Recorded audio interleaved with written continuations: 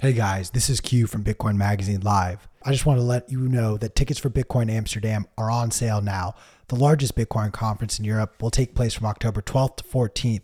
More details can be found at b.tc/conference/Amsterdam. Use promo code BMLive to get 10% off of your Bitcoin Amsterdam tickets today. If you're like me and want to gain a deeper understanding of what's going on within the Bitcoin market and broader macro environment, you need to subscribe to Bitcoin Magazine Pro today. There's both a free and paid version of this daily newsletter where our market analysts break down what's going on in the markets so you don't have to. Subscribe today at bitcoinmagazinepro.com.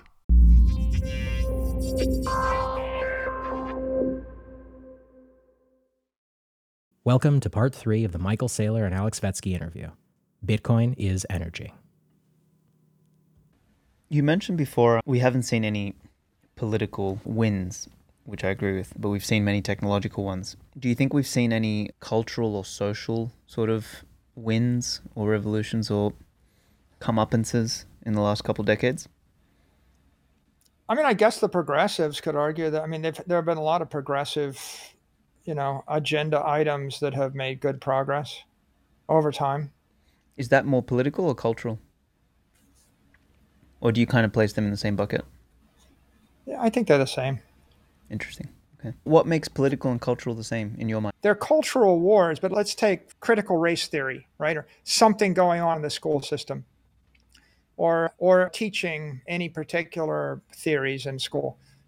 The reason they're political is because the government controls the school system, and the government and so the political unions contribute to the party, which contributes, guidance to the government. The government changes the rules to spread a certain policy through the schools. To the extent that the government has power over whatever, right? So it becomes cultural in that sense. So it's kind of like top-down cultural enforcement instead of bottom-up emergent culture, which is, I mean, naturally how it was. Anyway, that's Look, something. Politics matter, right? So there's no doubt. Like politics shut down the nuclear power industry. Politics do matter in a lot of places. Politics resulted in, say, single-family homes getting subsidized by the government via Freddie Mac and Fannie Mae, and that drove down the cost of home mortgages, and it drove up the price of homes, and it shifted the dynamic, and it enriched a lot of people in the real estate industry, right? So politics do matter. I'm not saying they don't matter. What I'm saying is that if you believe that Bitcoin is good for the human race and good for the civilization, you should limit your political engagement to what's good for Bitcoin and not get involved in all the other rest of the political shit. fights. The other political fights make you toxic because half the politicians take a position, right? And you're going to actually alienate 30-40% of the politicians, and you might need those politicians. If we come back to the way a company acts, right? Like let's take the Disney Corporation. No, the Disney challenges they've got in Florida of late with Disney World, they got political. Companies shouldn't be political. They shouldn't express political preferences this way or that. Remember the old phrase, shut up and sing? If you're a singer, you want everybody in the audience to love you for your song. As soon as you start to express a political opinion, whether it's right or left or whatever it is, then there's going to be someone in the audience that's going to take offense, and you've just diminished your ability to spread your actual message. So the question is, what are you trying to do? Are you trying to sing a song, or are you trying to actually spread a political message? If you were a really good rock and roll singer, I wouldn't say go on stage and say gold sucks, Bitcoin is good. Right? Because your agenda is to entertain the audience, right? So being professional means keeping your personal views out of your professional platform. So I just think generally, if you're going to be professional, if you're professionally pursuing the agenda of fixing the energy and the civilization via Bitcoin, and if you believe that Bitcoin is great technology, will be great money, which could be a great currency, which can fix a lot of things, you're better off to just stay professional and cheerfully, constructively advocate for Bitcoin. You're going to find people that disagree with you and they hate you or they hate Bitcoin. But when somebody that's really a critic or a hater on, say, Twitter, when they say something really offensive, I don't go and directly attack them. That's not going to persuade anybody. They have 5 million followers that follow them because they respect what they have to say. So if you attack that person, you alienate their followers. And if you engage in a debate with anybody about any subject other than Bitcoin, you're potentially alienating followers.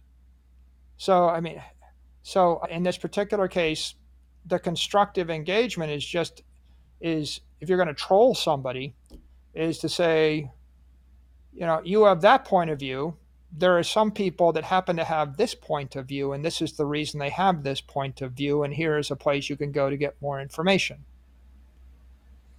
Right? Like you can turn a conversation 90 degrees. Like sometimes you think that Bitcoin is bad because you think it's a currency, but did you know it's actually, we think of it as a property, not a currency. Right? Someone will say Bitcoin is bad because it's bad because it's a currency, and I like the US dollar, and so I don't like Bitcoin. Remember Donald Trump said that once. I like the US dollar, I don't like Bitcoin. The response is not, you're not smart enough, right? The response is, don't say, if you were smarter, you wouldn't say that. Don't say that. The response is, actually, I understand why you would say that. Other people have been led to believe it's a currency because of the phrase cryptocurrency.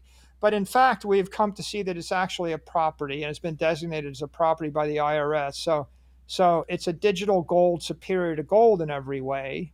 And if you like gold, you might like Bitcoin a bit better than gold, but it is not a threat to the country or to the currency. Now, that might not persuade the person that was against Bitcoin, but the 500,000 people that read the comment will look at it, and maybe 10% of them would be persuaded.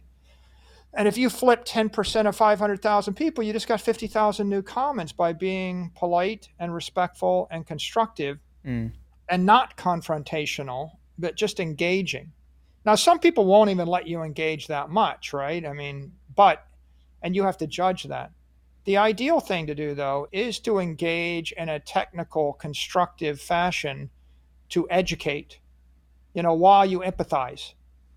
Like, I empathize with you. You want to help the world, and you think that Bitcoin is bad because someone is taking advantage of someone here. But, Bitcoin is actually good because of this, and this will help the world and help you achieve your mission. If we go out every day and we explain to people how they can achieve their goals in life with our technology, we won't persuade everybody, but you'll have the least toxic pushback. Do you think, what's your thoughts about the growing number of people who, for example, have something against property? So, I mean, Mark Moss and I wrote this thing here as an answer to kind of the collectivist ideology. And I mean, communism in a phrase obviously was summed up as the abolition of private property. So there seems to be a growing number of people who, want people to own nothing and be happy. I think that I don't think it's that constructive to attack powerful entity, like attacking the World Bank or attacking the IMF or attacking the World Economic Forum. Don't think it's that constructive, because they don't think that they're against anything. They think they're trying to help. And 40% of the society doesn't think any different. So all you're doing is isolating yourself. Let's take a place where they don't like property. Cuba. They don't like property. Like, it's illegal to own anything. North Korea, it's illegal to own anything. They don't like property. Okay, I wouldn't suggest that you fly to North Korea and take out a banner and campaign to try to change the country. They're just going to shoot you. Right? So the point really is, if someone is really totally against property, rather than, you want to go campaign for regime change in North Korea? Like, what's that doing for your family, right? Like, how's that helping everybody in America? A better idea is, you have 250 million or 350 million people in the United States that believe in property right in front of your face. Why don't you just go introduce Bitcoin to them and get 1,000 times more powerful? Do you think if you're going to go to war with another country, why don't you go ahead and get 1,000 times more powerful before you pick that, right? Yeah, I think that sentence there sums up the entire position. And it's the other issue is, sometimes people are looking to be disagreeable. Like, you can For example, the head of the IMF is actually a pretty intelligent economist, and she said some things that are very positive about Bitcoin and cryptocurrency. You could either embrace that and say, look, it looks like she understands what's going on, and you could be, focusing upon convincing the IMF to embrace Bitcoin because it helps them achieve their mission. Or you could just reject every banker everywhere in the world that works for any entity that, there are people that are still mad about what happened on Jekyll Island 100 years ago, right? But the point is, when you're tweeting, Neil Kashkari's Time interview from 10 years ago, right? You're just being confrontational. On the other hand, if you just embrace the actors and the institutions today, then you're being cooperative. And what we ought to be trying to do is persuade them and win them over, as opposed to, do you really want to remind someone that they should fight with you and you're their mortal enemy forever? If you declare war on someone, what that means is they need to declare war back on you. So I don't see it's constructive to pick those fights. If someone says something you find disagreeable, you can choose to say they're my enemy forever because of a character flaw.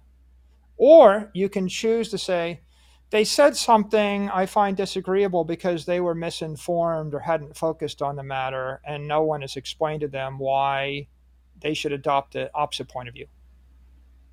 You see, if you take the second view, you're just going to go educate them, and at the very least, you're not going to be toxic. If you take the former view, then you're going to cause them to be 100x more confrontational toward you than they otherwise would be, right? So you're actually kind of undermining your own interest to pick those fights. I don't think you need to. I think it's okay to say, look, Bitcoin is great for people that like property rights. And let me explain to you why this is aligned with property rights and freedom and technology and integrity. I think that's fine. I think flipping it and saying, no, we're freedom fighters, and so I'm going to go off to the Middle East and I'm going to fight for the freedom rights of this faction or that faction. Like, now you got the tail wagging the dog, or you lost the plot. The goal is not to fight over 100 other things. The goal is not to right all of the wrongs in the world that you disagree with. It's like angry young man behavior. The goal is to win. And the way you win is focus and don't make enemies. Right? It's easy to make enemies. It feels good, by the way. It's like, for example, it's like Elon Musk tweets something and some people want to go and attack him this way and that, and then they find out he's going to own Twitter. It's like, oops. like the thing that I find really amusing is people will go and engage in a massive ad hominem attack on an individual where they just disparage their character and everything else because they said something that the person disagreed with, and then they forget it, and 3 months later they want to go and engage with that same person or get their help. And I think what you find is, look, if you look at the blue checks. Among the blue checks, 95% of the time, they're very polite to each other. And that's because they have something to lose. They're named, and they have a reputation. And it will reflect badly upon them, their constituents, and their reputation if they act in a toxic fashion. It undermines their institution, their career, their credibility. On the other hand, anonymous actors on Twitter, especially the small NIM accounts, they don't stand for an institution and they don't necessarily have that same reputation. They will go and be very toxic. And I can see the benefits of speaking truthfully and putting information on the record. But the issue with the toxicity is, like, if you're toxic to me, Alex, do you know what I do on Twitter when someone's toxic to me? I look for about 100 milliseconds, block, and never think about them for the rest of my life. Mm-hmm. Like you literally will get 100 milliseconds. I don't type, you've been rude, I'm blocking you, right? I'm not going to literally click more than one button. I'm going to block. And when I do, you will never, ever, right, be able to engage in my stream ever again.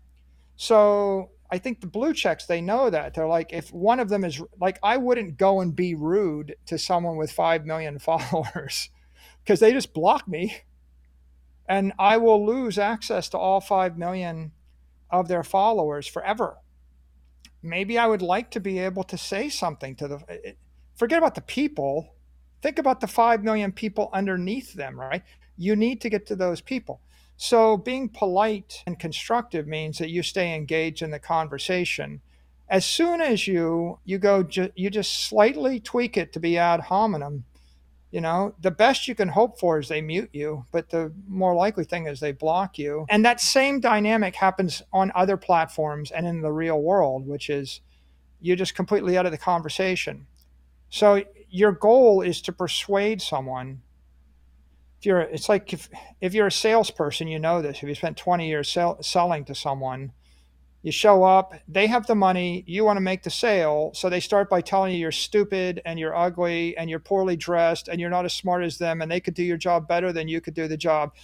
And the competitor gave a better price and blah, blah, blah. And they just trash you. You just smile and nod. And then they tell you they're not going to buy from you. And you say, well, I'll be here when you're ready. And you go home and maybe like 3 years later, you show up and you get the sale.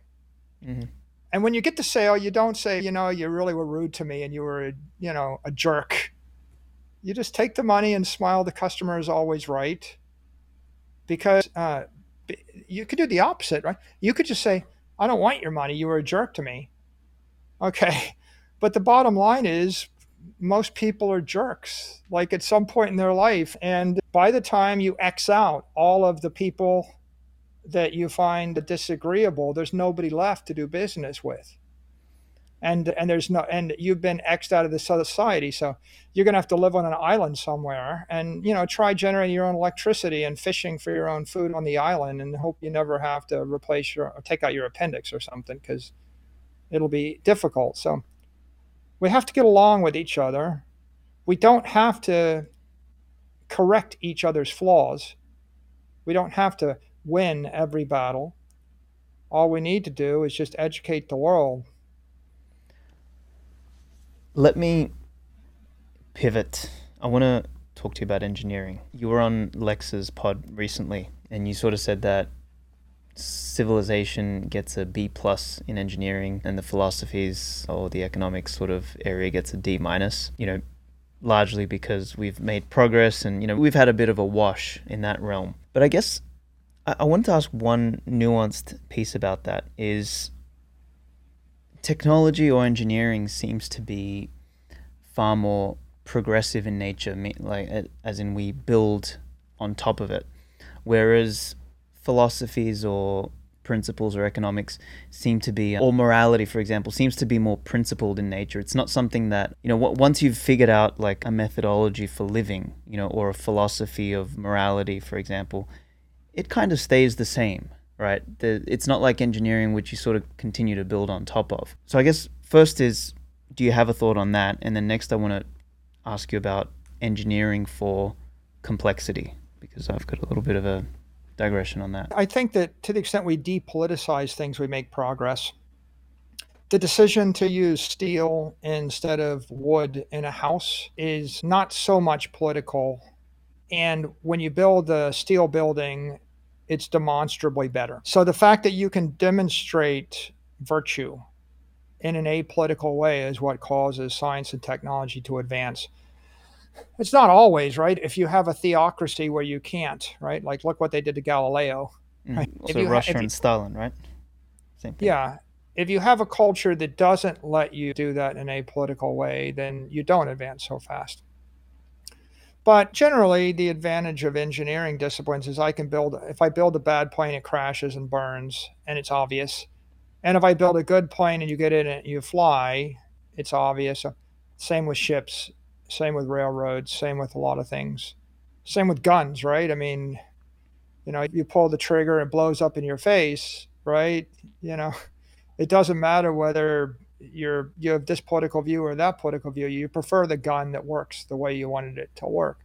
And so those things tend to be very virtue driven, and they're very Darwinian too, right? Whereas if you look at the fields of economics and philosophy, we're still debating the right form of government for 2,500 years, right?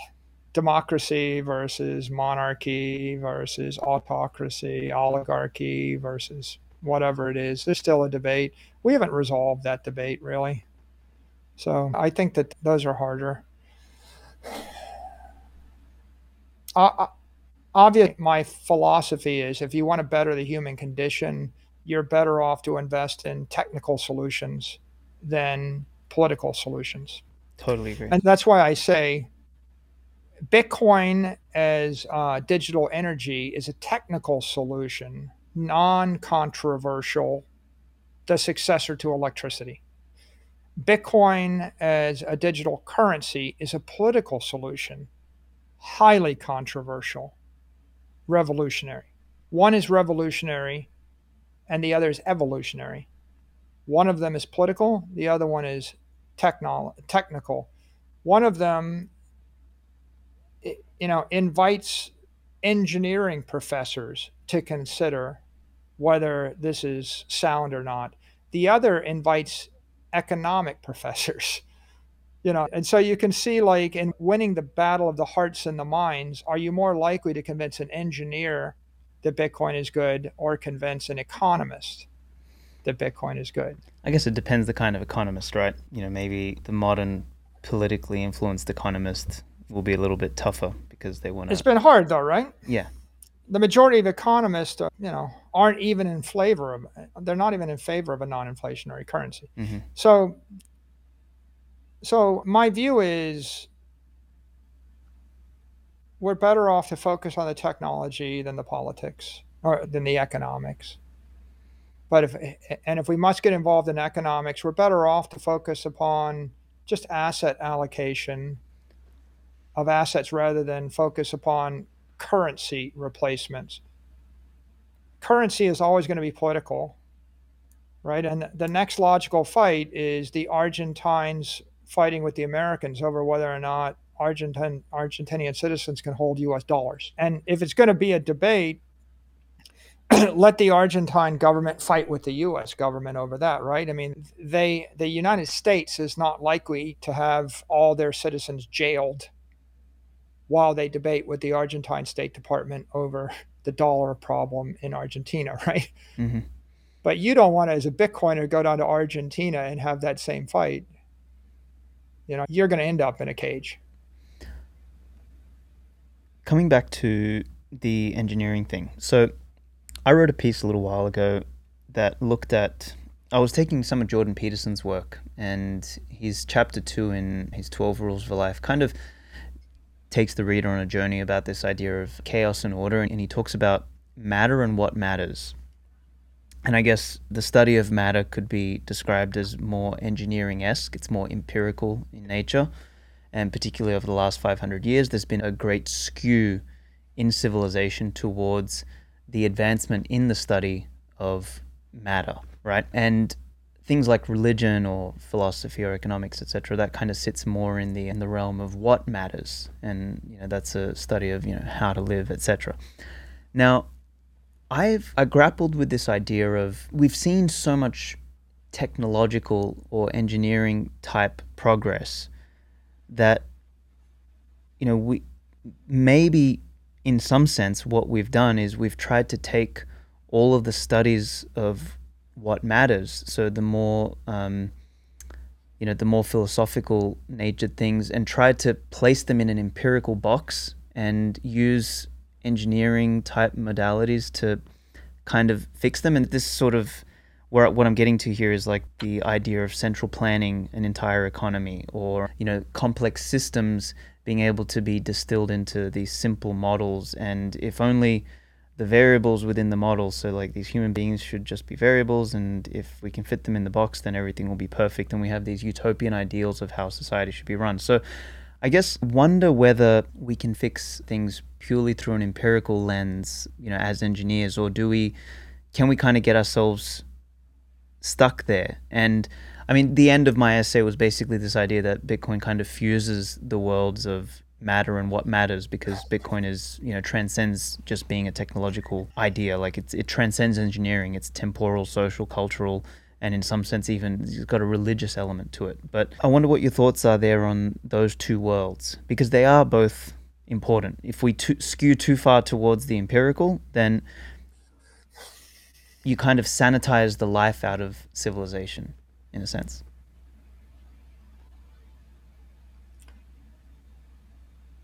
Yeah, I'm not quite sure. You're getting very philosophical on me. I guess what I have to say about Bitcoin is Bitcoin represents, it is matter and energy in cyberspace. That's the big idea we ought to focus on. And we ought to be sending that message to all engineers everywhere that without Bitcoin, you don't have matter or energy in cyberspace, and everything that exists in the internet domain and the digital domain is merely a simulation or a model of something in the real world. The significance of being able to transfer something of value without an intermediary means that if I can transfer it to you without an intermediary, I can instantiate it, or I can manifest it without an intermediary. And that means it stands alone in cyberspace rather than being an image of something that is in the real world. The image in the real world makes it a security, whereas when you actually manifest the actual unit, the Satoshi, in the digital realm, it is matter. I can create something of substance in the digital realm using Bitcoin. And if that's the case, then that introduces the field of engineering and physics into cyberspace. And that's what's been missing in the entire digital realm. The digital realm for the past 30 years lacked matter and energy, and you just had simulations. And that meant that computer science might have been relevant, but all the other sciences were never relevant. Like all of the learnings in mechanical engineering and civil engineering and thermodynamics and physics and material science and aeronautical engineering, all of those insights, they're not relevant if there's no matter and no energy in the digital realm. So I think that what makes Bitcoin magical is that for the first time we introduce this concept of, someone on Twitter the other day was talking about irreversible transactions. They said, why was Satoshi so fascinated by irreversible transactions? And they approached it from a very, I think, a narrow point of view. The idea like we can't have irreversible transactions because that allows, we can't fix money laundering and we can't censor, and how do we get control of the system?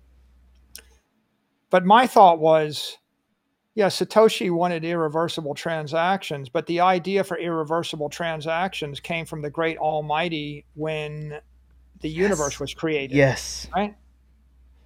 Because in the beginning, let there be light, right? In the beginning, there was nothing, and then there was light. Light is energy.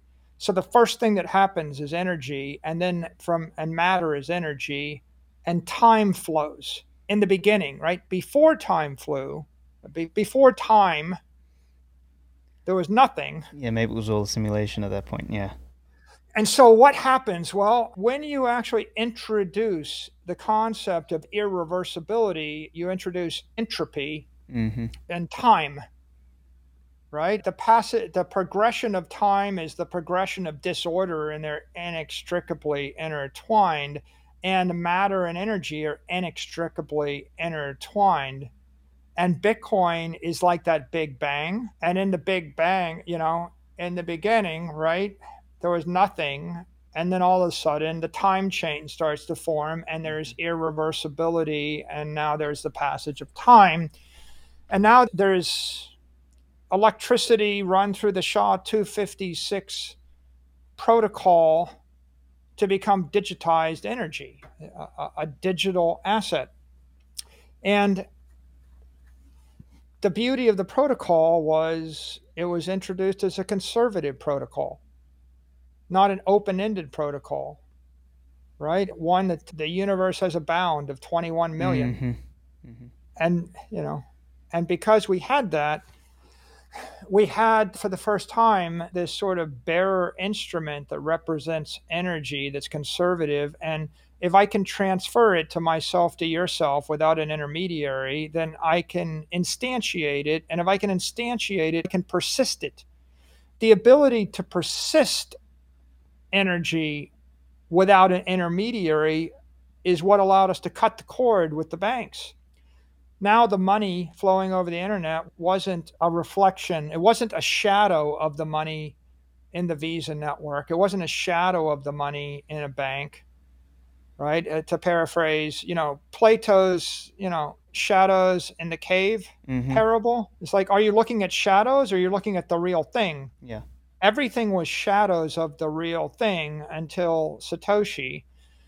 And now we actually have the real thing, also known as, reified information, but reified, just a fancy word for objective, an object, right?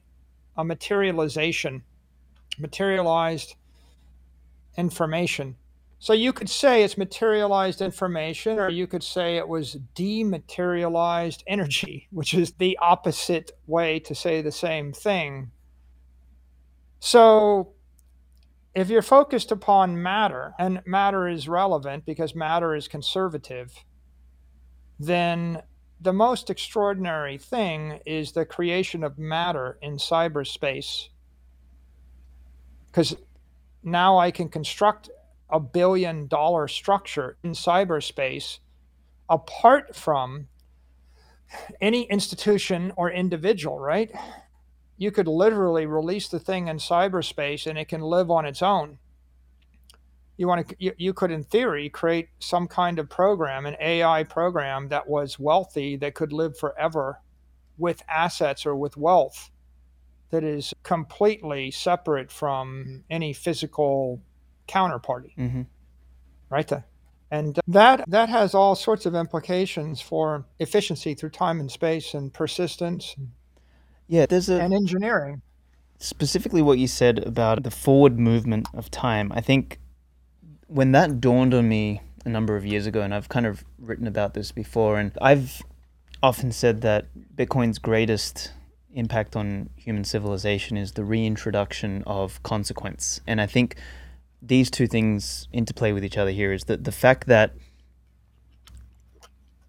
Bitcoin makes matter in cyberspace, to use your words. When you're in a simulation and there's no consequence and you can just behave the way you want, you create these sort of deviations. It doesn't function like real life anymore. But when you reintroduce a consequence, then you need to think twice about what you're doing. And it is like the forward motion of time in reality, because if I go tomorrow and jump off a cliff and I die, there's no rewind button. I can't fix that. And it's the same way as if I send some Bitcoin to the wrong address, there's no reversibility. So it's like a mapping.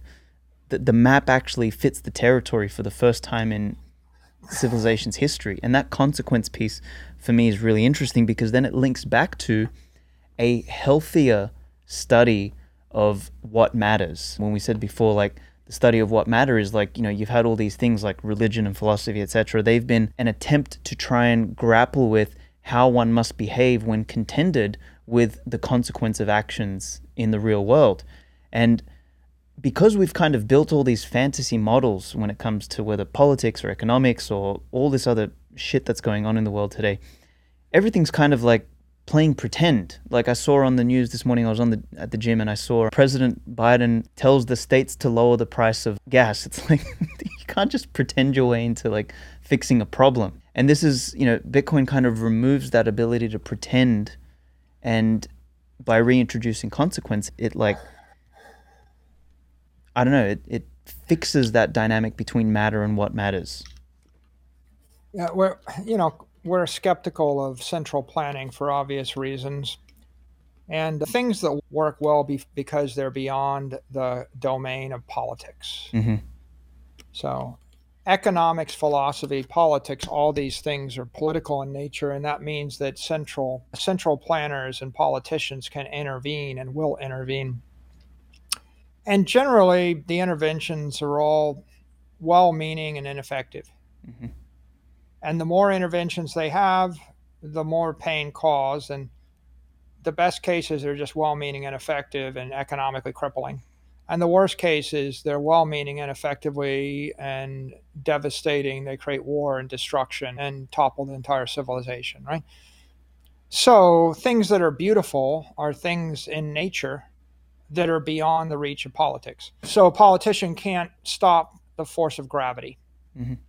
Like all these people say, why would I ever want to have an irreversible transaction? Like when you drop a rock off a cliff, it's irreversible transaction. Why would you want to have it? Because every machine works based upon those principles, right? If I want to build a dam, I need to know that the water always flows downhill and that no politician is going to cause the water to flow uphill randomly, per code, because it breaks the dam. Internal combustion engines work on principles, hot air expands, pistons fire, centrifugal forces at work. So you can't build a mechanism without energy and matter and natural law and no political intervention. And that means if there is no matter in cyberspace, then nothing you do in cyberspace matters. Yeah. And that's why you get 180 million fake accounts on Twitter every year, because nothing matters. And that's why you get all the garbage and the spam and the phishing attacks and the toxicity, because nothing matters. And when things start to matter, there are consequences. And when there are consequences, there's nothing unhealthy in nature, because nature recycles every unhealthy thing very quickly. I had a goose on my property the other day and it broke a leg, a gosling, a small goose. And there's like 50 other geese too. So I have a lot of geese, but this one broke a leg and we tried to save it by putting it in the pond, and it lasted one day. And the next day I got up and I just saw a bunch of goose feathers all around the garden, no goose. Oh, well. So either the fox got it or an owl got it, and there's nothing to be done about it. You're not going to see anything that isn't healthy in nature. No lawyers, no courts, right? No appeal. And you can't create a mechanism without matter and energy. And so what's the difference, right? If the transaction is reversible, then I can transfer the money every 2 months, and the money velocity is 6 times per year. If the transaction is not or is irreversible, I can move it every hour, right? Thousands of times a year on the base layer, but I could move it every second on Lightning, or I can put it on a layer 3 and tweak it a bit, and I can move it 1,000 times a second. So what's the difference between reversible or political and irreversible, right? And I got to say, like today I picked up the phone and I approved a wire transfer from a bank to another bank. Okay, I could do 10 transactions per week on the phone. That's the 20th century way, using people and reversible transactions. And the velocity when you go to irreversible and matter and energy is going to go to a kilohertz or 10 kilohertz or 1,000 kilohertz. And so it's not like 10x better or 100x better or 1,000x better. It's like, try singing a paradigm. Yeah, exactly. Try singing a song by like tapping your foot on a rock as fast as you can. Yeah, and you say you can't. Beethoven's symphonies are not going to come, due to one guy hitting himself over the head with a rock. And that's what we're trying to do right now, Alex, right? Everything we built in cyberspace, right? They're shadows of reality. And as much as we tell ourselves we built something functional, it's a grotesque monstrosity of something functional. It's like you can spin up 500,000 accounts a day on Twitter. They're all fake. You can place 1,000 comments a minute on Twitter. They're all toxic garbage, fake. Right? They're fake because there's no consequences, there's no matter, there's no energy. So we create things that have the appearance of functionality, but they're not truly beautiful and they're not functional. And if we actually take this to the next extreme, consider all the buildings in the world constructed with steel. Now take away all the steel and consider what the world looks like. Now consider all the structures in cyberspace built without Bitcoin. Nothing beautiful. Everything twisted and perverted in some way, shape, or form. Now imagine we introduce a crypto steel, this thing we call Bitcoin, we run machines in cyberspace on digital energy, and we build walls and buildings and structures and fortresses in cyberspace with digital matter. And now for the first time, there are consequences and things do matter. And what beautiful machines will we make? And what kind of, toxic garbage will we purge from the system? You start just by giving everybody on Twitter an orange check and get rid of all the bots, get rid of all the fake accounts. Just get rid of everything. Get rid of all the scammers. I think all the scammers on YouTube, I think as far as I can see, there have been 25,000 Michael Saylor Bitcoin giveaway scams launched in the past 6 months. 25,000. It's insane. Okay, so what's the cost of that? I spend $1 million a year trying to fight that. Me. $1 million a year. Like with people like with these kind of headaches, and the world's full of that kind of stuff. And the problem is we just don't have the right materials working in the digital realm. Hey guys, this is Q from Bitcoin Magazine Live. We're going back to Miami for Bitcoin 2023. Lock in your tickets before prices go up. Use promo code BMLive to get 10% off of your tickets today. The censorship-resistant issue of the Bitcoin Magazine print edition is available now. Grab your copy at your local Barnes & Noble store or head on over to the Bitcoin Magazine store and use promo code BMLive to get 10% off of your order today.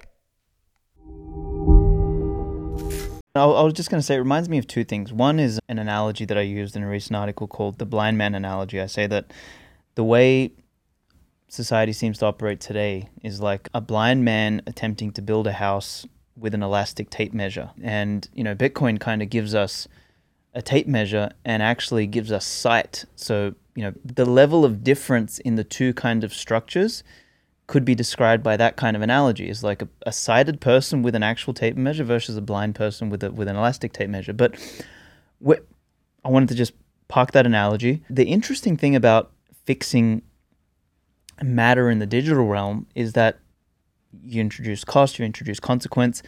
It actually, I would argue that a lot of these innovation, and this is something that I think Peter Thiel would probably echo, is that we've seen so-called software eat the world, but do it in a strange sort of way where, as you said, like we've got all these perverted innovations. Like we don't need another, dick pic app full of bots and, God knows what else is in there. Like we've got actual problems in the realm of atoms, not of bits, that need to be solved.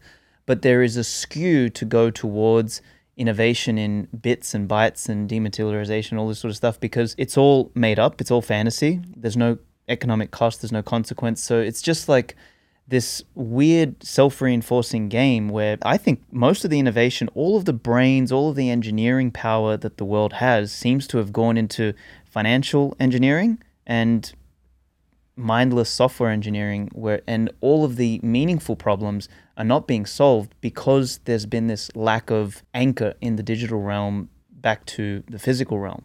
And I think that is an underappreciated element of what I think Bitcoin fixes in the world to a large degree. And I don't know what that means long term.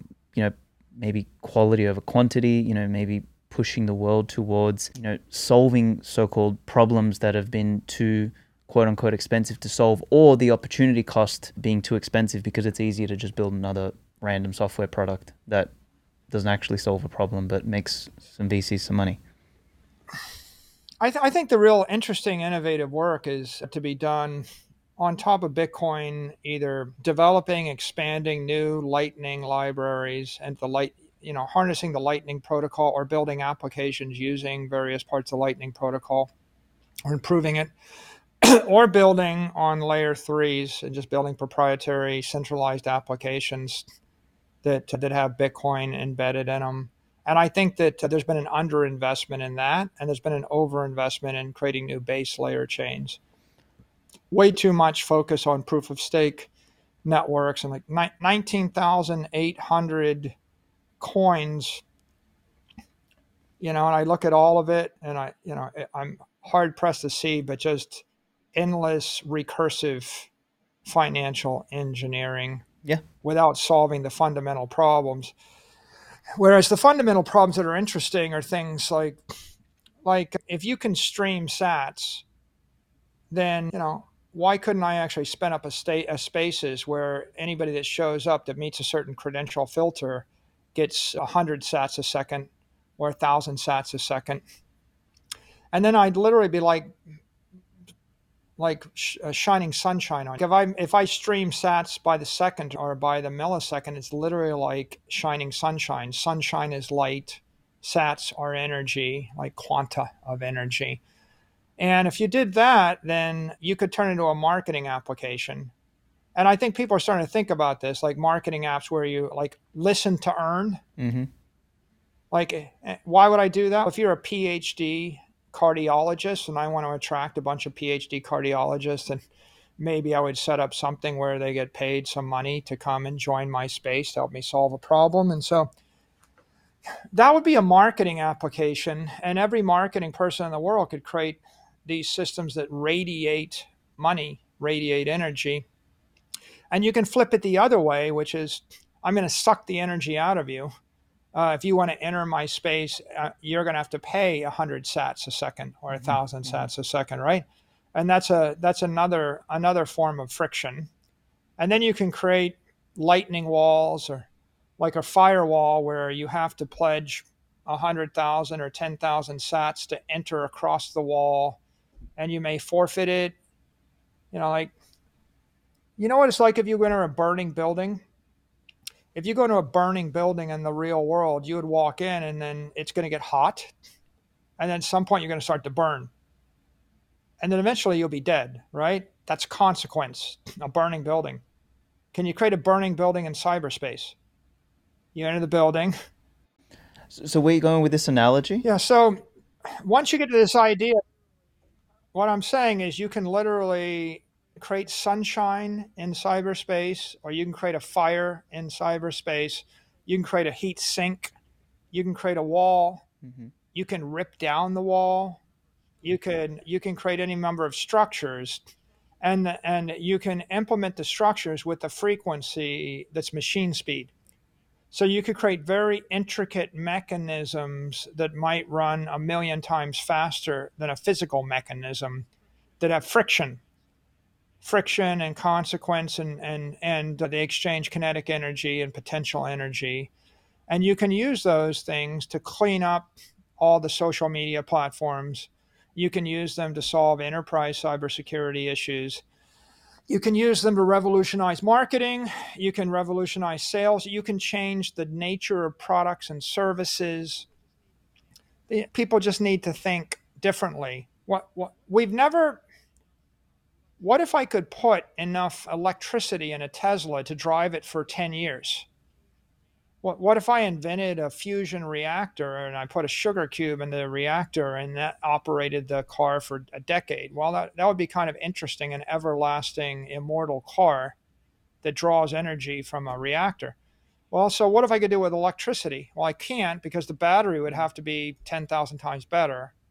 Well, what if I did it with a Bitcoin? What if I put $50,000 worth of Bitcoin into the car, in the chip? And then what if the Bitcoin ran through a exchange, and then it ran through a electric power provider, and the car was just continually replenished off of the Bitcoin for the life of the car, I could build a power source into the car. What if I built it into anything? What if I built it into the house? Like, it's the conventional way to think about this is I gave you something with an endowment to pay for its perpetual upkeep, like a perpetual annuity. Well, what if I create a perpetual annuity, but I do it with Bitcoin, and then I attach it to a piece of hardware? You could attach it to a hardware wallet, right? I mean, like, you could attach it to a program. You could then, if you then start to go back to this issue of frequency and vibration, and you create products that interplay with each other, you can create all sorts of interesting, new, fascinating products that might have marketing impact. They might have a product value. They might be a product in themselves. It might be a differentiator. Might have a security value. All of that stuff is layer 2, layer 3, layer 4, layer 5 innovation. And that market is really embryonic. Not a little bit's being done there, right? I mean, some of the Lightning entrepreneurs, but I would say we're year 2 of Lightning and of that ecosystem. And the Lightning protocol is going to evolve and improve. It needs to. And then there are a lot of things you don't even need that. You could do it in a layer 3 proprietary protocol. But these are the breakthrough ways to be thinking. And I guess the analogy would be when you use the same technology, like say you, if you've ever been to Europe and you travel around Europe, you see that all of the buildings built before 1900, they're all 6 stories high. Like, pretty much 6 stories is the engineering limit of masonry, concrete brick structures with wood framing and the like. And also, it's kind of the human factors limit without an elevator. You can't walk up 12 stories, even if you could build a building, but you probably can't structurally build a building and have it not collapse. So by the way, I suspect that in Rome, the tallest buildings were also 6 stories. So for about 2,000 years, maybe 3,000 years, people were pretty much stuck. And you could endlessly re-engineer and attempt to improve things, but the materials are the limiting factor. When steel comes along, now you can reimagine 10-story, 20-story, 40-story buildings, combine steel with, the concept of an elevator or the like, with a little bit of electricity. And now the entire world of civil engineering explodes with a renaissance of creativity. And so materials hold back a given field. The steel was an important material. Oil, if you calculate the energy density of oil and compare it to coal or compare it to wind, right? I went from rowing to sail to coal, steam powered engines to eventually diesel. But diesel was the big breakthrough.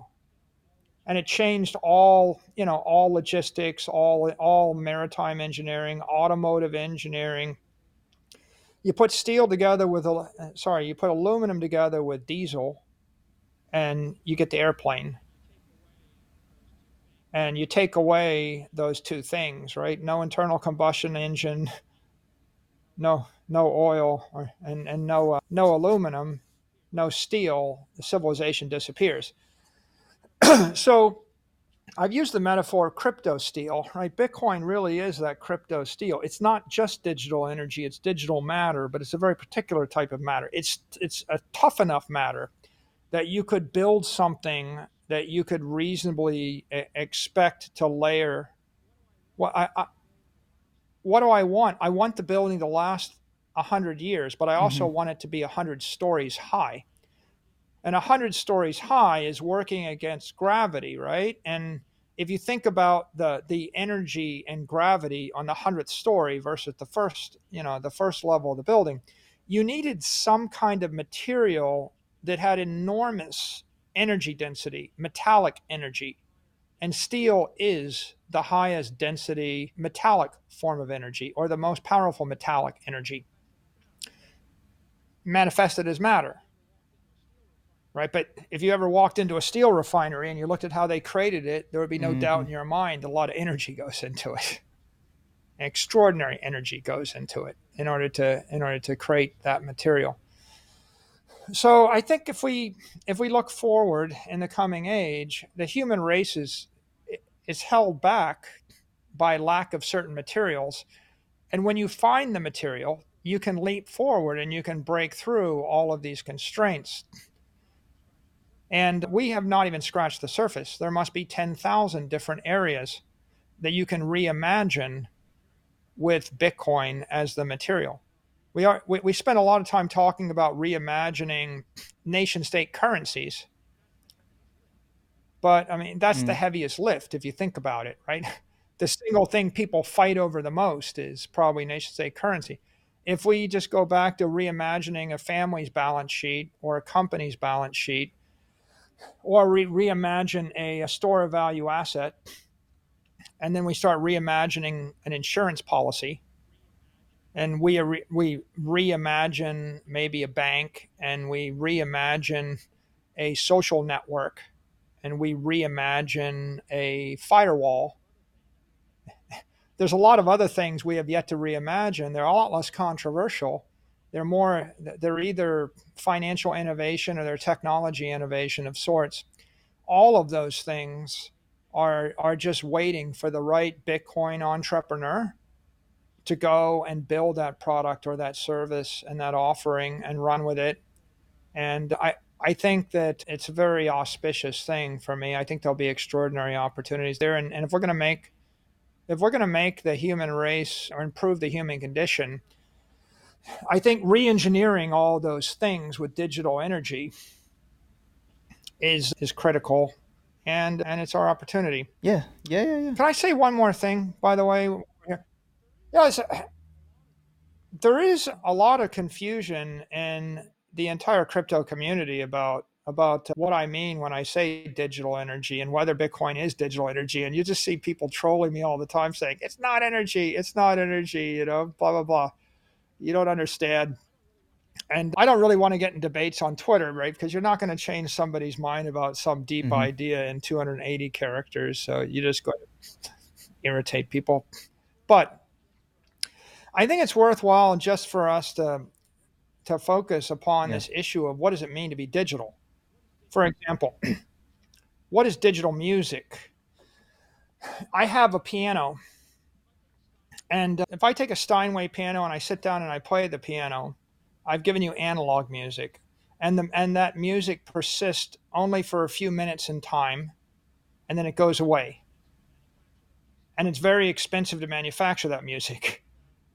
I kind of think of that the same way I think of taking a shovel and shoveling as hard as I can, or gearing up on a rowing machine to generate a kilowatt hour of energy. It's a lot of work. I created it and then it disappears. Now there's something called a Steinway Stereo piano.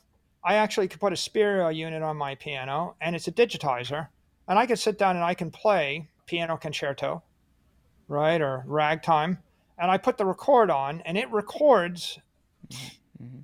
the song perfectly. Now it becomes a file. It is a digital file. That file can be transferred anywhere in the world. They put it on a network. So now I download that file to a different piano in a different city, and I punch a button, and it runs the file back into the piano. It pulls some electricity out of the wall, right? And it decodes the file. And then the electricity fires up some actuators. The actuators strike the keys, Hmm. and the song plays itself. I can play the song 1,000 times. I can play the song 5 years after it was recorded. I can play it. I can play songs that were recorded by someone in the 1920s on my piano today. It's digital music. The file is the digital music. If I don't have a stereo piano to play it on, you might say, well, then it's not digital music, but the file is still digital music. If I'm deaf and I can't hear it, is it still digital music? The answer is yeah, it's digital music. I can deliver you millions and millions of songs to any of those, to that device, anytime, any place, maybe 1,000 years from now. 1,000 years from now, you'll listen to a great piano player play Rachmaninoff on that piano. So if I wish to transcend time and space, I digitally transform the music from analog to digital. And then when I want to listen to it again and enjoy it, I transform it back from digital back to analog. I reverse the transaction, and it involves some machines, some electricity, some computer chips on either side. Now let's take energy. I run a nuclear power plant. I generate $1 billion worth of energy. I can pump it into the grid. It'll be gone in a few minutes. 1,000 years from now, it's gone. I generate in the year 2022. In the year 3022, it's gone. That's analog energy. That is electricity. If I take the $1 billion of electricity and instead I sell it for $1 billion of political energy, we call dollars, then I trade the political energy for digital energy, we call Bitcoin, and I have $1 billion of Bitcoin. The Bitcoin is a file. I have transformed analog energy into digital energy. Now, when I move the file from me to you, I lose it, you have it. And the difference between that file and a digital music file is the music is not conservative and the Bitcoin is conservative. And so when I sent you the music file, I kept a copy. But when I send you the Bitcoin, there's no double spend. I lost the copy. So when I transfer the $1 billion file, in this case, the keys, it could just be transferring the keys, and there are a lot of ways we can do it. But at the end of the day, I can create a file with the private keys, and I can move them at the speed of light. I can move them 1,000,000 times a second, right, on a layer 3 if I want to. I can slice them, multiplex them, oscillate them, vibrate them. However, and I can store them for 1,000 years or 100 years or 10 years or 1 year. And I can send it to Tokyo. And when you receive the file in Tokyo, you want the electricity back. You convert the Bitcoin into yen, the yen into electricity, and now you've got $1 billion worth of electricity in Tokyo with no energy loss. Right now, the loss would be maybe a few basis points in the trade, depending upon the state of the exchanges. And if they're inexpensive exchanges, okay, well, maybe you lose 50 basis points or 100 basis points. Call that friction. You lose 600 basis points just to move the electricity down a power line a few miles. So 600 basis points is the transaction fee right now. You can get to 60, probably 30. Last I checked, the transaction fee on the Bitcoin network was 1 basis point. Like you were literally paying 1/100% of the value transferred as transaction fee. And that was pretty extraordinary to me. So when I think of and refer to Bitcoin as digital energy, what I mean is you can literally transform any form of energy, and people need to think more broadly. Oil is energy, natural gas is energy, electricity is energy, money is energy, euros, yen, won are energy, food is energy, work is energy, water in a dam upstream is energy. They're all energy. And you transform them into different types of energy. Eventually, you'll probably flip through a political energy we call fiat currency, and then you'll convert that. These are heat exchanges or energy exchanges, right? You're just transforming one type of energy to another. What is vibration? Vibration literally is the transformation of energy from one form to another form, right? Like pendulum, this is potential energy, this is kinetic energy. Potential kinetic. It's continually with a sine wave vibrating, just like that guitar is vibrating. Potential energy to kinetic energy. When you're vibrating energy between the dollar and the Bitcoin and back to the dollar and into electricity and back to the Bitcoin, you're just vibrating it, and you've got a little bit of energy loss, but not that much. And if there's not very much energy loss, you get a resonating frequency. You strike something and it'll actually hum, right, forever, right, a long time. And what's an example of something that's resonating for a long time? A laser beam through space, go for a long time, long way. So once you start to understand that idea, right, that file with the keys to Bitcoin is digital energy, just like a file with a song on it is musical energy, just like a file with a map on it is digital music, and a file with a map on it is just digital information or a digital map. They're all just digital transformations. And the reason you transform them digitally is so that you can vibrate them at any frequency and store them with no degradation, right? Move them in a friction-free programmatic fashion, store them forever. And I can't store my oil or my electricity forever. And I can't program it, decompose it, recompose it, and oscillate or vibrate it. And that's why I want it digital. But as soon as you break that idea and you realize that once you've digitally transformed it, then the sky's the limit, because at that point, you can write programs and machines that do 10 million things an hour with it. You can decompose it and vibrate it, in different forms between 100,000 counterparties in an hour. I mean, who knows where that leads? One very useful application we've talked about is just if you simply implement this as a form of cybersecurity to post a security deposit as you transfer through cyberspace or move through cyberspace, the average person will click through hundreds of web pages a day. So if you're actually posting and retrieving your deposit hundreds of times a day, that's a much higher frequency transaction than any purchase and get transactions you ever go through. And you couldn't do it if you didn't have efficiency, because if you lost 1% of your money every time you went from site to site, you would have no money left after an hour. And so you can see the skin gets flayed off your body because there's just so much friction. So when I eliminate that, I think the right metaphor is like, what if I invented something that what if I had a machine, you could hold it in your hand, you point at anything and it made it weightless? Like a levitator. What if I could make your car weightless?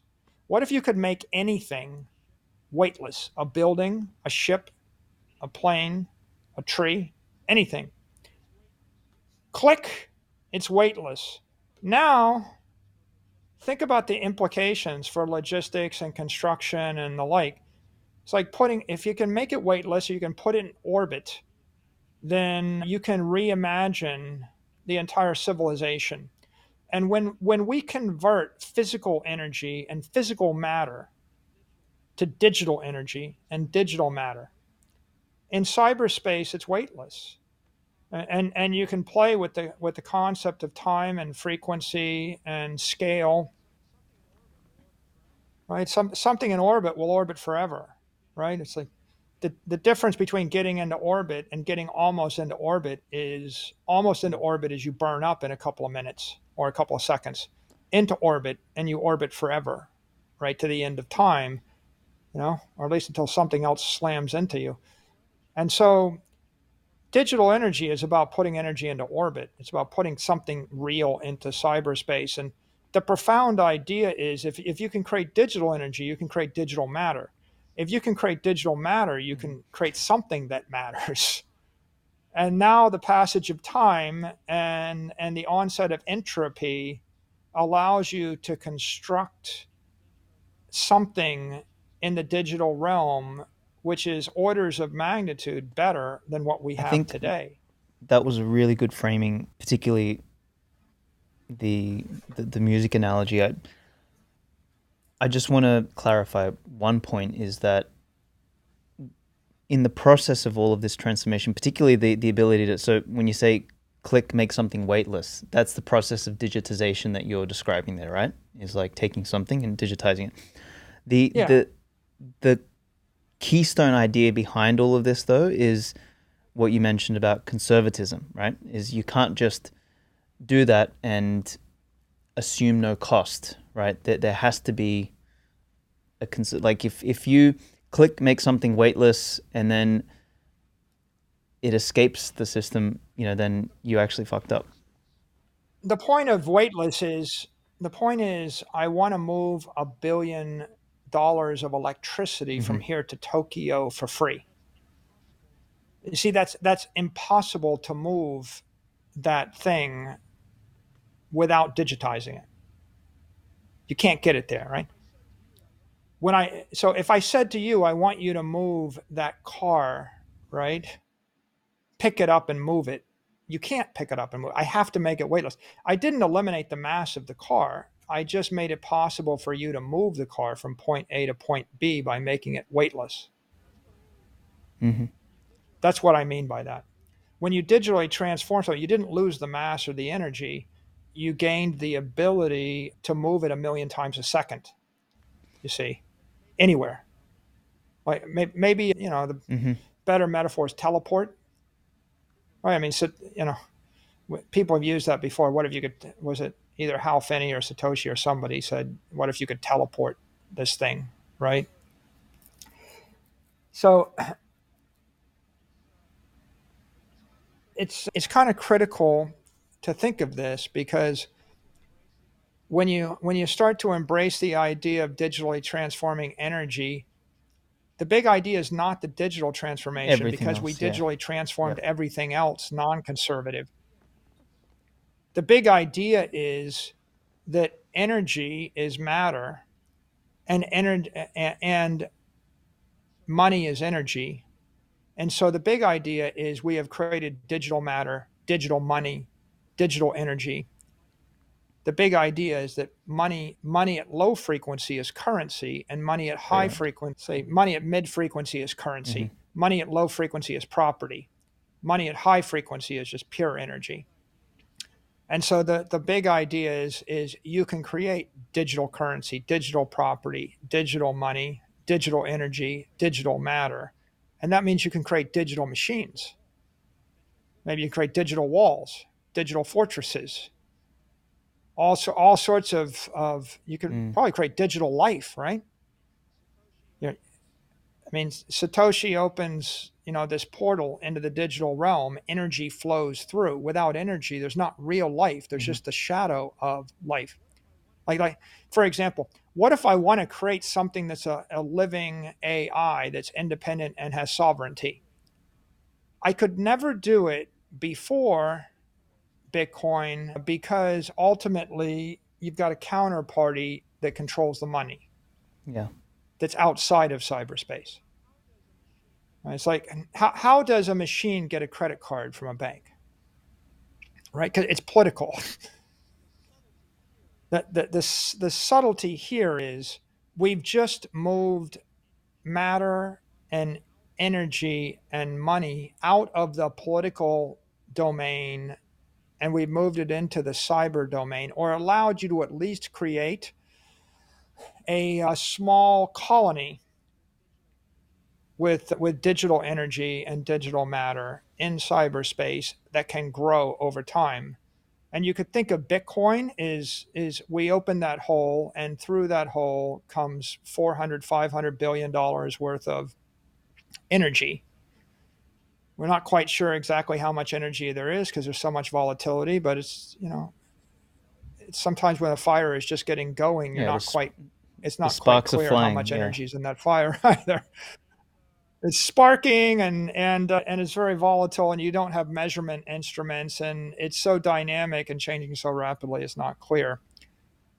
But once you've actually established the fact that the information itself is the energy, then a program that controls the information controls the energy. And now you've created some reflexivity.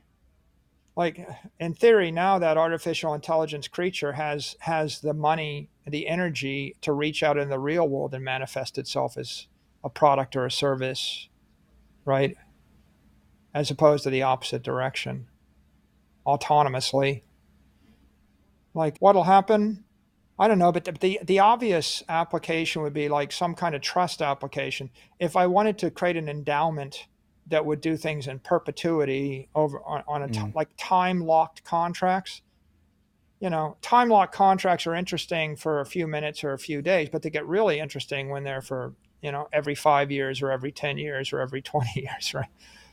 Or something like that. You want something to go on in perpetuity and what's our problem? Our problem is the Yeah, counterparty I risk, right? I want to hold my goal for 100 years. What bank can I trust for 100 years not to seize it? And the answer is no, none. You have to move it every 10 years. So if I can find a way to instantiate something of serious value without a counterparty, right? this one Opens makes up me a think whole new about world. inheritance for my kids, like long term. I want to create a system whereby they have to go through particular rites of passage to earn and unlock elements of their Bitcoin, and it that's a really Yeah, I was thinking the same thing, really. It's like if you wanted to yeah. have something that's virtuous and programmatic, and you wanted to create it such that it Mm-hmm. would it Mm-hmm. would be there even if you're not. It's like ultimately, if you have enough money, then maybe you can afford to hire a Mm-hmm. lawyer, but the lawyer dies. I mean, what person could you hire today that you could trust in 30 years? Okay, so then you hire a firm, right? Which firm can you trust in 30 years? Now you're back to Yeah. this issue of who can you trust? And will they be corrupted or captured by a nation state? Can you count on that foundation to fulfill your wishes after you're gone? Tricky. The computer program, though, like I fully expect, Bitcoin will be doing its Bitcoin thing in the year 2140 when it stops issuing coins to miners. And I don't know why it wouldn't be doing the same thing and affecting the protocol in 2240 and 2340 and 2440. So I think that there are interesting things to be built on top of it, but they're much better built on top of like a Lightning protocol where Yeah. Bitcoin I is the mean, gas. even there's one thing that this reminds me of is like Bitcoin's this kind of long-term phenomenon that has entered a world kind of trapped in short-termism, and it's such a juxtaposition, I guess, in that sense. But I wanted to ask you something about life and entropy. I've been toying with this idea for a little bit. I wrote some notes here somewhere. Let me see if I can find it. There it is. So you on the pod with Lex, you described humans as engineers, and I agree with you. I think our in our DNA seems to be this predisposition towards transforming something chaotic into something of a greater order, and it's just I don't know what we do since we picked up the first rock and threw it at an animal to save some time and energy in acquiring some food. We seem to behave in this direction. So I've tried to think about life as this anti-entropic force in a sense. It's like everything else seems to be seems to operate with like entropy. Entropy seems to go the opposite way, but life seems to be this one thing that bucks entropy. And Yeah, engineering is the process of creating order around you by pushing the elsewhere, okay. entropy or the disorder elsewhere, right? Right. So when I create a bridge, I create order, around the bridge. But of course, all the work done and the energy expended creates disorder elsewhere. And I Hmm. think that's a description of life, right? We are creating order around us by putting disorder elsewhere. And there's a lot of places to put it, right? So just put it away from you. Maybe we bury it, like maybe we burn it. So I mean that is engineering, and that's life in general. And humans are the best engineers, so we're That's why doing the we're the most of apex that. species, right? It's like we've Did you ever read Brandon Quittem's piece about Bitcoin, the pioneer species? Yeah, I think it's Yeah, it was a yeah, fantastic that's piece, good. and It's good. the concept of carrying capacity comes to mind now. Is that life seems to want to increase its carrying capacity, take more energy, create more order, and carve out a space for itself. I guess that's why I hate. Go ahead. Yeah, I think Brandon's great, and he writes really great stuff, and he's brilliant, and I've liked everything he's written. I think that Darwinian process is squeezing the Out. inefficient Yeah. creatures and the inefficient designs out, right? And like, if there's three species in the same ecosystem, and one of them is able to capture food 3 times as fast as the other two, then the one pushes out the other one, right? I mean, all other things being equal. So all of this evolution is experimentation, mutation, and ordering, and the most efficient processes, the most efficient species succeed. And it's like, I mean, I looked over the other day. I saw a blue heron, and the blue heron is sitting in a creek behind my house. And I thought to myself, and the heron's fishing, Hmm. and it's always there. But how do you think I know there's fish in the creek? Because the heron wouldn't sit there and fish for 4 days in a row if it didn't get any fish, right? Right after about a week, it would either be, if it's stupid, it would be dead, and if it's smart, it would leave. But one way or the other, the problem's getting sorted out, right? If the bird is not smart enough to figure out how to fish and not smart enough to figure out where to go fish, then there's no bird. And so nature just has a way of spontaneously ordering things continually, and there's this competition, and human beings are the biggest actors in that ecosystem. But there are variables. For example, you've got the example of Easter Island, where the human beings there ended up with an inefficient political system, and they chopped down all their trees and starved themselves, right? They were irrational. So that's an example of Darwinian selection working in one way, right? And you know there's hard money societies that have functioning economies, and there's loose money societies, and they collapse the currency. And when they collapse the currency, all their companies fail, and then all their political constructs fail, right? And then they generally, you know, get taken over by somebody else if there's anything desirable there, and exploited, right? If they've got raw materials, they get exploited by a better organized society or civilization. And if they don't have raw materials, they just get left to their squalor. And Bitcoin is an example of good technology, but you could say good technology is anti-entropic. Or there are more efficient ways or less efficient ways to do things, right? It's kind of simple. Like, try to move stuff around with a wheel and without a wheel, right? You've got human beings in both cases. I use this example with Breedlove. If you go to the American History Museum, you can find that the Native Americans, they invented the Yeah. wheel, but they Yeah. only used it as a pottery wheel. I They remember turned it this. and they just spun pottery with it, and it never occurred to them to turn it the other way and use it as a wagon wheel. And of course, the Europeans kind of figured it out.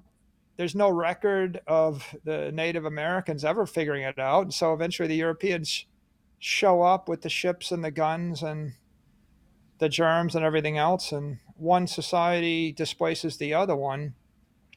I don't know if it's just not inventing the wheel that held them back, but it Yeah. certainly didn't help them any.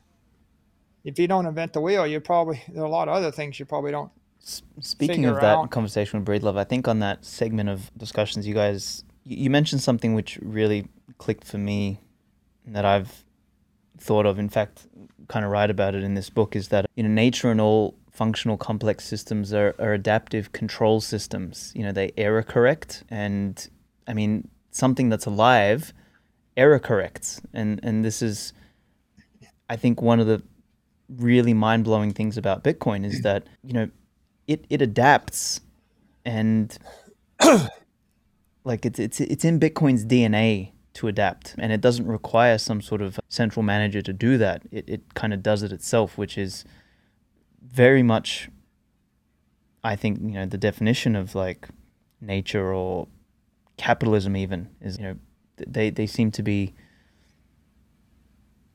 yeah, as you said, like a error correcting adaptive system. Yeah, you could definitely characterize it as a virus, and you could characterize it as something more sophisticated than a virus too, depending upon your sentiments. But it does have the elements of a life form that is evolving. And as you attach other applications to it, right? The miners are an instantiation of Bitcoin, and they move almost like specialized cells, right? And Bitcoin hodlers are another form of Bitcoin, and Bitcoin exchanges are another form, and then Bitcoin applications are another form, and as you build layers of applications on top, right, they're all life forms, different cells, different organisms, and they're living and they're dying, they're coming and they're going all the time, right? And it becomes more complex. And that's so that's it is one of the great viral technologies, truly viral. And you could characterize it and think of it as life in cyberspace. It is cyber life.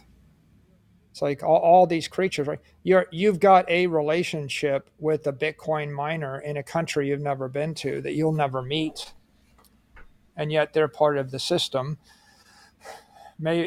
Sometimes I think of Bitcoin miners as the skin, just like your skin is part of your immune system. It's like if you scrape some off, it hurts bad, but it's the first line of defense. So, a Bitcoin miner will get attacked by this nation state, or they'll get their electricity jacked up by that one. That's not unlike you putting your hand on a hot stove. The power company doubled the cost of my electricity. It's like, oh, I touched a hot stove, it hurt. What are you going to do next? You're going to go find a power company you can trust. Well, I was minding my own business, and an earthquake hit, and the skillet fell off the stove and burned me. Well, it's just accident, nothing you could do about it. What's the solution? Well, the human race has got more than one person in a kitchen at any given time. So hopefully not all of us, get hit by the earthquake in the same place. We're decentralized, and life goes on. I want to ask you one last question, because we're kind of nearing the end of this part. I don't know. I've got two here. Maybe we can hit both. One of them is this idea of paradigm shifts, because Bitcoin is such a profound paradigm shift, and it touches so many different kind of areas. There's a guy called what's his name, Bronze Age Pervert or whatever, and he argues that the greatest civilizational changes occur as a result of the changes in weaponry, which is kind of similar to the whole sovereign individual position on the returns to violence. And I think that's partly true, and then the other part that is true is this unlocking of new materials or energy, whether it's oil, steam, steel, etc., as we've mentioned. But we've got this thing, however we're going to frame it or call it, perfect money, fucking digital energy, whatever we're going to call it. Why do you think people, like, I'm thinking Dalio, for example, Ray Dalio is like, they talk about paradigm shifts, but they completely miss this very clear paradigm shift that's staring them in the face. What do you think that? Yeah. Why? Well, first of all, I think it absolutely is a paradigm shift. And a lot of times people get lazy because they study paradigm shifts, but they study ones that have already happened before they lived, and they think that they would never fall for that. Okay, that was the best answer. It's like, but you're looking backwards, right? So they're like, it's because I'm looking backwards, and I'm like, well, I understand that, Einstein didn't get quantum physics, but I do, or I understand steel, or I understand airplanes, but they've got hindsight. And so they overestimate their grasp of the idea. But the real point of a paradigm shift is it's so profound. Mm-hmm. You didn't expect, like the Earth is not the center of the universe, right? It's like so profound Yeah. that you didn't know to ask the question. And if you look at this, right, it's a paradigm shift for economists because they didn't really think about what money is, right? You can make a reasonable argument that 95% of economists don't know what money is. They study their entire life, they just don't know what it is. They never think of it as energy or economic energy, and they don't think that physics or thermodynamics apply, and so they're not expecting it to be that, and they don't think they're a hard science. I'm not a hard science, therefore I didn't, why did I do this? I didn't want to study physics or math or whatever. And so politicians the same way, right? I didn't want it to be that, and so I studied something different, and so I'm not looking for it to be that. A lot of times people, the way you know it's a paradigm shift, by the way, is I would say 75% of the people in the crypto community don't I understand the think you're being concept of digital generous. energy. I think it's Like all the crypto Mm-hmm. people that have been in it for a decade, right? They look at that and they immediately reflexively say, Mm-hmm. well, it isn't because I understand energy.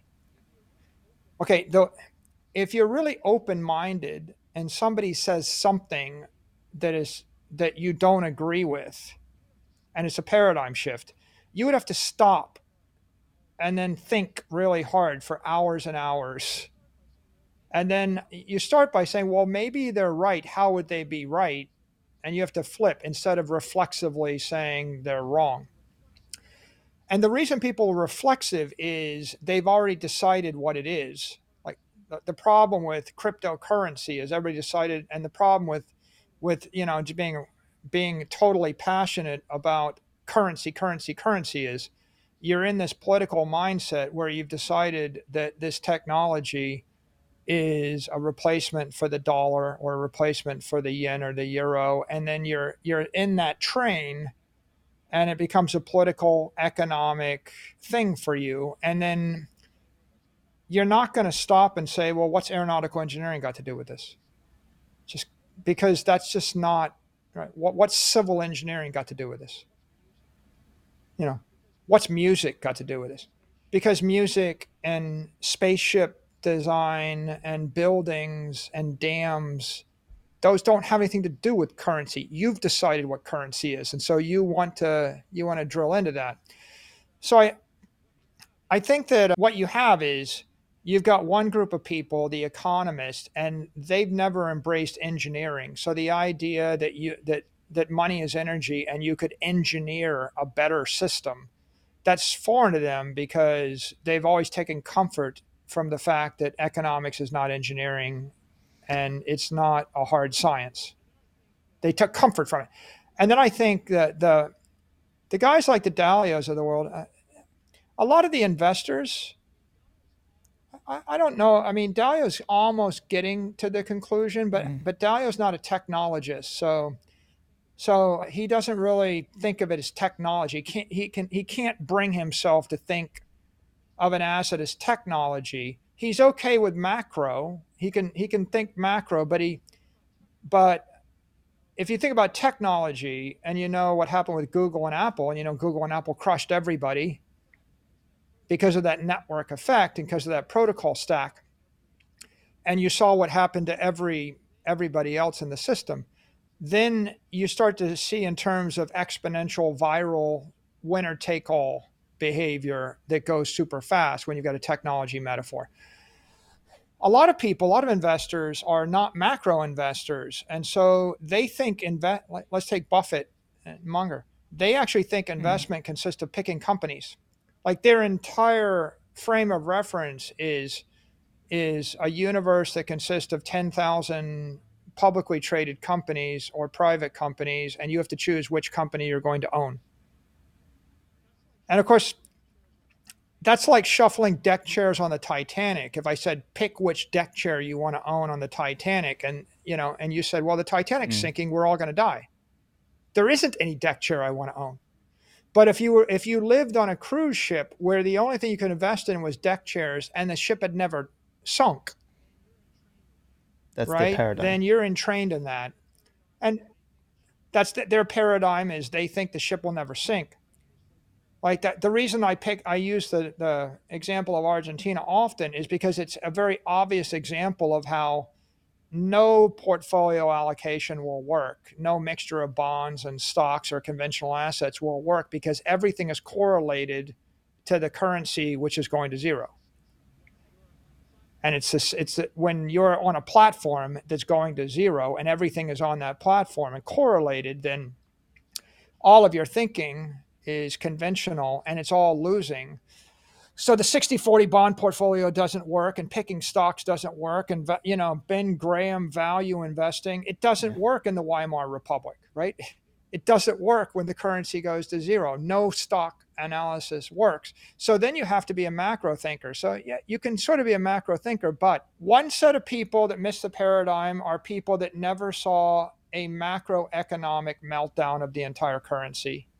Another set, they've never seen an asset that was also technology. So if you, and the third set, they're not engineers. They're like the big blind spot in crypto, in my opinion, Alex, is there are too many computer scientists and not enough physicists and engineers. So most of the early crypto, the first decade, all these, all the proof of stake networks and all the DeFi and all these, perpetual motion machines and cute gadgets people come up with.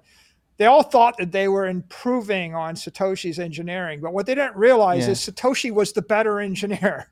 Satoshi was a full-featured engineer that knew software engineering, cryptography, but also systems engineering, material engineering, et cetera.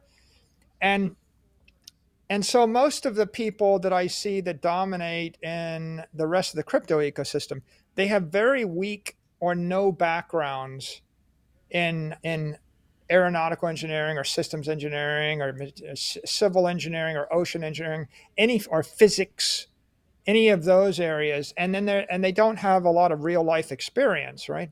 Most of them are in their 20s and their 30s. And so they've never actually built anything and failed at anything. If I want to fix your ego, I just put you in charge. Okay, you think you can do it better here, you run the thing for a year. Okay, and you would come back and go, well, it's actually a lot harder than I thought it would be. Everybody doesn't just do what I tell them to do. I thought I could just tell them what to do, and then they did it and everything broke, or they all quit, and now it all broke. And so if you actually, and by the way, the competitor turned out to be 100 times smarter than I thought they were, and then they kept investing and they wouldn't stop investing, and nobody takes vacations that's competing against me. So I think that when you add real world experience, like do something for 30 years, and then you layer on engineering, which is it's really the discipline of constructing machines that work. And then you layer on some physics and thermodynamics in the real world where there's friction and gravity and speed of light and speed of sound and the Reynolds number, right? Things that Hall speeds. Things that there's a point at which no amount of effort will get you any further, right? The harder you push, the harder the world pushes back at you. And in computer science, they never get to that point. But in the real world, if you've ever tried to do anything in real business, or if you try to row a boat, or you try to design an airplane, there's a reason we fly below the speed of sound. It's because nature pushes back exponentially hard. And when you realize that, like Adam Back realized that, he points out that the design parameters for Bitcoin are pretty narrow, and he tried to improve on the design and he couldn't. Like blocks every 10 minutes, the 1 meg block size. All of these like would-be technologists keep talking about improving it, and it never occurs to them that you change the block size, it's like changing the speed of sound or the gravitation constant in the universe. You're playing God, and if you actually change the gravitational constant, you break everything. if you change the speed of sound, you break everything. Every creature on earth doesn't work right. You kill everything. And so the fact is, don't screw with it. It works fine. The problem is you, This from not the system. And engineers learn this, right? Because it's humbling when you're an engineer.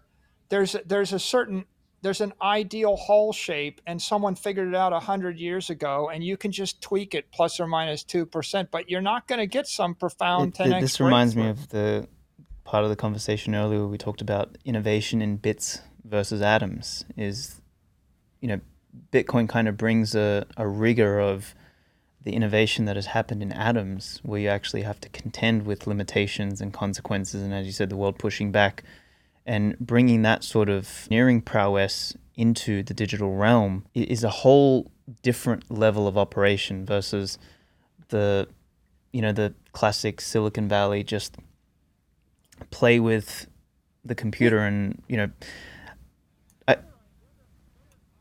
The other observation, Alex, about paradigm shift is as long as people think coin is money or a financial asset, then you've got a world full of people in the finance industry, and they make a living going through a set of very inefficient motions that are no longer necessary or relevant. And so it's very difficult for people to think themselves out of a job, right? It's against human nature, right? So if you make a lot of money by doing something which has just been digitally transformed away, then it's not in your best interest to figure it out. And everybody generally has a set of natural biases. So it's easier for an outsider with no vested interest, no skin in the game, to walk in because they're not looking at deconstructing their life's work. That's why, oftentimes, it's an outsider like Tesla that walks into the auto industry, or if you're an architect and you've made your name by creating masonry structures for 30 years, and then steel comes along, your first reaction is that's ugly. It'll be dangerous. It's probably going to kill somebody. Yeah, it's very easy to come up with a lot of reasons to dismiss it, and it's aligned with your economic interest, and it's also aligned with your information set. And if it takes you 100 hours to figure out that you can do a new type of building, and then if you're going to have to go through a decade of risk and uncertainty if you enter into that business, it's pretty difficult for the incumbents. So most of the incumbents that reject this, they have a vested interest and an economic interest in not embracing it, and they'll be just fine if they don't. So it's people on the margin that have the need and the wherewithal to get in, that they will make the difference. And that's a bit of a random process to figure out who that is, and then the process has got to exponentially grow. Mm. It is truly a profound paradigm shift, though, because even the people in technology, big tech, they don't understand money, right? So the idea of digital energy, that's a threatening or just a bizarre, wacky idea to anybody at Apple or Google or Facebook. And it's a wacky idea to somebody in finance, and it's a wacky idea to someone in the energy industry, and it's a wacky idea to someone in politics, right? And so because it's a wacky idea to everybody, Dismiss right, it. the easiest thing for them to do is just dismiss the idea, because their life is a lot easier if they dismiss the idea and they don't have to take any risk and they don't have to risk looking stupid. And so that will remain. The way that you will break that cycle is you will build machines based on that Mm-hmm. wacky idea that work. And if you can build those machines, and those machines are commercially successful, like Lightning Wall, Lightning services, new types of software, and or you build a company, right? And as you have financial success or market success, then people will grudgingly take a second look, and then they'll take a third look, and at some point, you'll start to get the next cohort of adopters, right? You'll go from the early adopters to the followers, and they'll wait. And then 20 years, 30 years It was afterwards, people inevitable. will be Yeah, like, it oh was yeah, of obvious, course. apparently. Yeah, I mean, you can see that with like Kodak and Instagram, right? At the end of the day, like, who made all the money from digital photos? Really? It's like not who anybody expected, and there's a lot of kicking and screaming along the way. A lot Indeed. of reasons. Mike, I could talk to you for days. There's a million other things I wanted to ask you, but to be respectful of your time, I want to thank you for carving out 4 hours, man, to talk through this stuff. Like, I wanted to talk about the age of meritocracy. I wanted to talk about the great filter. We can do those on some future episode. Yeah. Is there anything final or closing that you might want to say about Bitcoin, about our discussion, about energy, about consequence, anything? What I would say is the world is going through an unprecedented financial crisis, the greatest of our lifetime. And the financial world is in crisis. And the political world is in the greatest turmoil I can remember in a long time. There's just a lot of turmoil. There's a lot of sound and fury, a lot of strong passion, a lot of noise, a lot of turbulence. Bitcoin is a good thing. Everyone that's listening to this podcast almost certainly believes in it, is excited about it, sees it as the future. There's 1,000 things in the world that people are engaged in conversations on, but most of the world doesn't fully appreciate the potential that Bitcoin has as a technology, either as a better money or as a digital energy or as a better property or as a source of, as a better ideology or whatever, as a catalyst for good. Most people don't recognize that. So you have finite minutes in your life left. There, when you meet a person, you only have a few minutes to talk with them to convey something. Think about how you use your time and ask yourself what's the best good that you can bring with that time. What's the highest form of good you can accomplish? I generally of the opinion that constructively, cheerfully educating people, removing dealing with the fear, dealing with the doubt, dealing with the uncertainty, educating them that Bitcoin is a great technology, the greatest monetary technology in the history of the world, can improve their lives, their friends' lives, their companies' lives, the lives of their citizens in their country.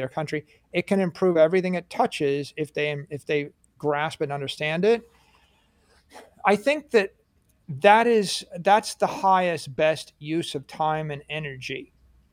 And it's always a temptation to get drawn into other discussions and other debates. Like, I'm not telling you how to spend your personal time with your friends and family. You do what you want, but in terms of professional focus, the focus is to educate the world on how everybody can improve their lot. And when you do that, you have to do it in a language they speak. You have to use the metaphors they understand. You have to appeal to the values they have. Sometimes you might not even share those values, right? But figure out what they want, how they speak, how they communicate, how they want to be communicated to, right? And then communicate to them as much insight about a perspective about Bitcoin as you can. That's how we spread the entire network. That's how we improve the world. And just avoid getting baited and distracted and drawn into negativity, right? People want to poke you. You see in my interviews, like, they want to poke me, blah, blah, blah. You lost some money. So 100 years from now, no one's going to care whether you made or lost money in Bitcoin mark to market in Q2 of 2022. It's not going to matter. Big picture, right? Lots of things happening. Don't get baited. right? If you get defensive, if you get drawn into ad hominem discussions, that's a challenge. If you start to think that somebody is, some big organization wants, is against Bitcoin, they don't care. I mean, like you could say, oh yeah, they're out to get me. They're out to get me. They're out to get me. You know, if I look at all these organizations, right, they have a million other things they're worried about. They're taking sometimes the path of least resistance. This is just new technology they don't understand. People always react to new technology with, I'll look at it later. Don't bother me. I don't know if I need it. I'll do it this way for now. Until they have a compelling requirement, they're going to tend to be dismissive. And when someone is dismissive, you just want to be cheerful, enthusiastic, creative, figure out a creative way to, tell them how it solves their problem, right? You're a salesperson, right? We're all pretty much salespeople. Salesperson shows up. What do you have? I have the best money ever in history of the world. Why do I need that? Well, okay, here's the other point, which is hopefully when you meet them, you should listen, or you should have Yeah. already done your research to figure out why they might need it. Every single meeting I have in my entire life, I always look at the company. What's the company? What's the person? What's their background? What's their ideology? Why would they benefit from what I have to offer? And then I do my best to explain the benefit to them, in the most concise format I can. And you either make the sale or you don't make the sale. If you make the sale, great. Then that's the beginning of a relationship. If you don't make the sale, thank them for their time. Don't make them angry, right? I mean, you don't want them to say, "Oh, some Bitcoiner came and tried to persuade me and then called me an idiot for not getting it." Right? Then they just, there's no point. That your company is not going to benefit from a salesperson that gets angry at the prospect that doesn't buy on the first sales call.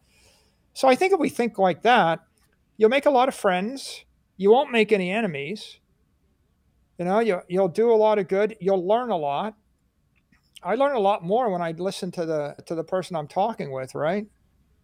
What do they think? And then we just go back and polish, our content, react to what we're learning, and it's to your point, adaptive, right?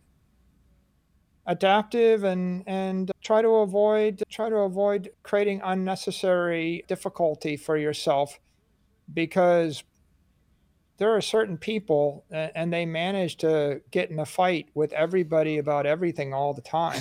I'm close to one of those. It's like your life is too short. Your life it's going to pass you by, right? So if I'm keeping a scorecard, right, the scorecard is, you know, who did you convince that they should join the network? And the way you join the network is you convert your money from a different asset into Bitcoin. That's the joining of the network, right? And the more energy you attract in the network, then the faster the world's going to get better. So ultimately, that's the ultimate utility function. Mike, appreciate you capping it off, and wise words. Something I need to think about, because I guess I'm one of those people who's still quite hot-blooded and very prone to be baited, to use your terminology. But yeah, this has been a great discussion. So yeah, once again, really appreciate you taking the time, and I hope we can do this again to kind of go into some of the other things. I really think this idea of trying to imagine what Bitcoin means for civilization long term, which is why I wrote that great filter piece, trying to think of this notion of a timeline of before Bitcoin and after Bitcoin being like a real way that will measure civilization in the future. Like I don't know if there has been something as important as this. But yeah, I'd love to dig down that rabbit hole at some stage in the future. And thank you for all the work you're doing, everything that you're doing at MicroStrategy, and yeah, just putting so much time into helping people understand what the hell this thing is. Thank Thank you, man. My Absolutely. pleasure. It's Thank great you, to Mike. spend time with you. Keep up the good work. Absolutely. Take And care, I'll man. talk to you soon.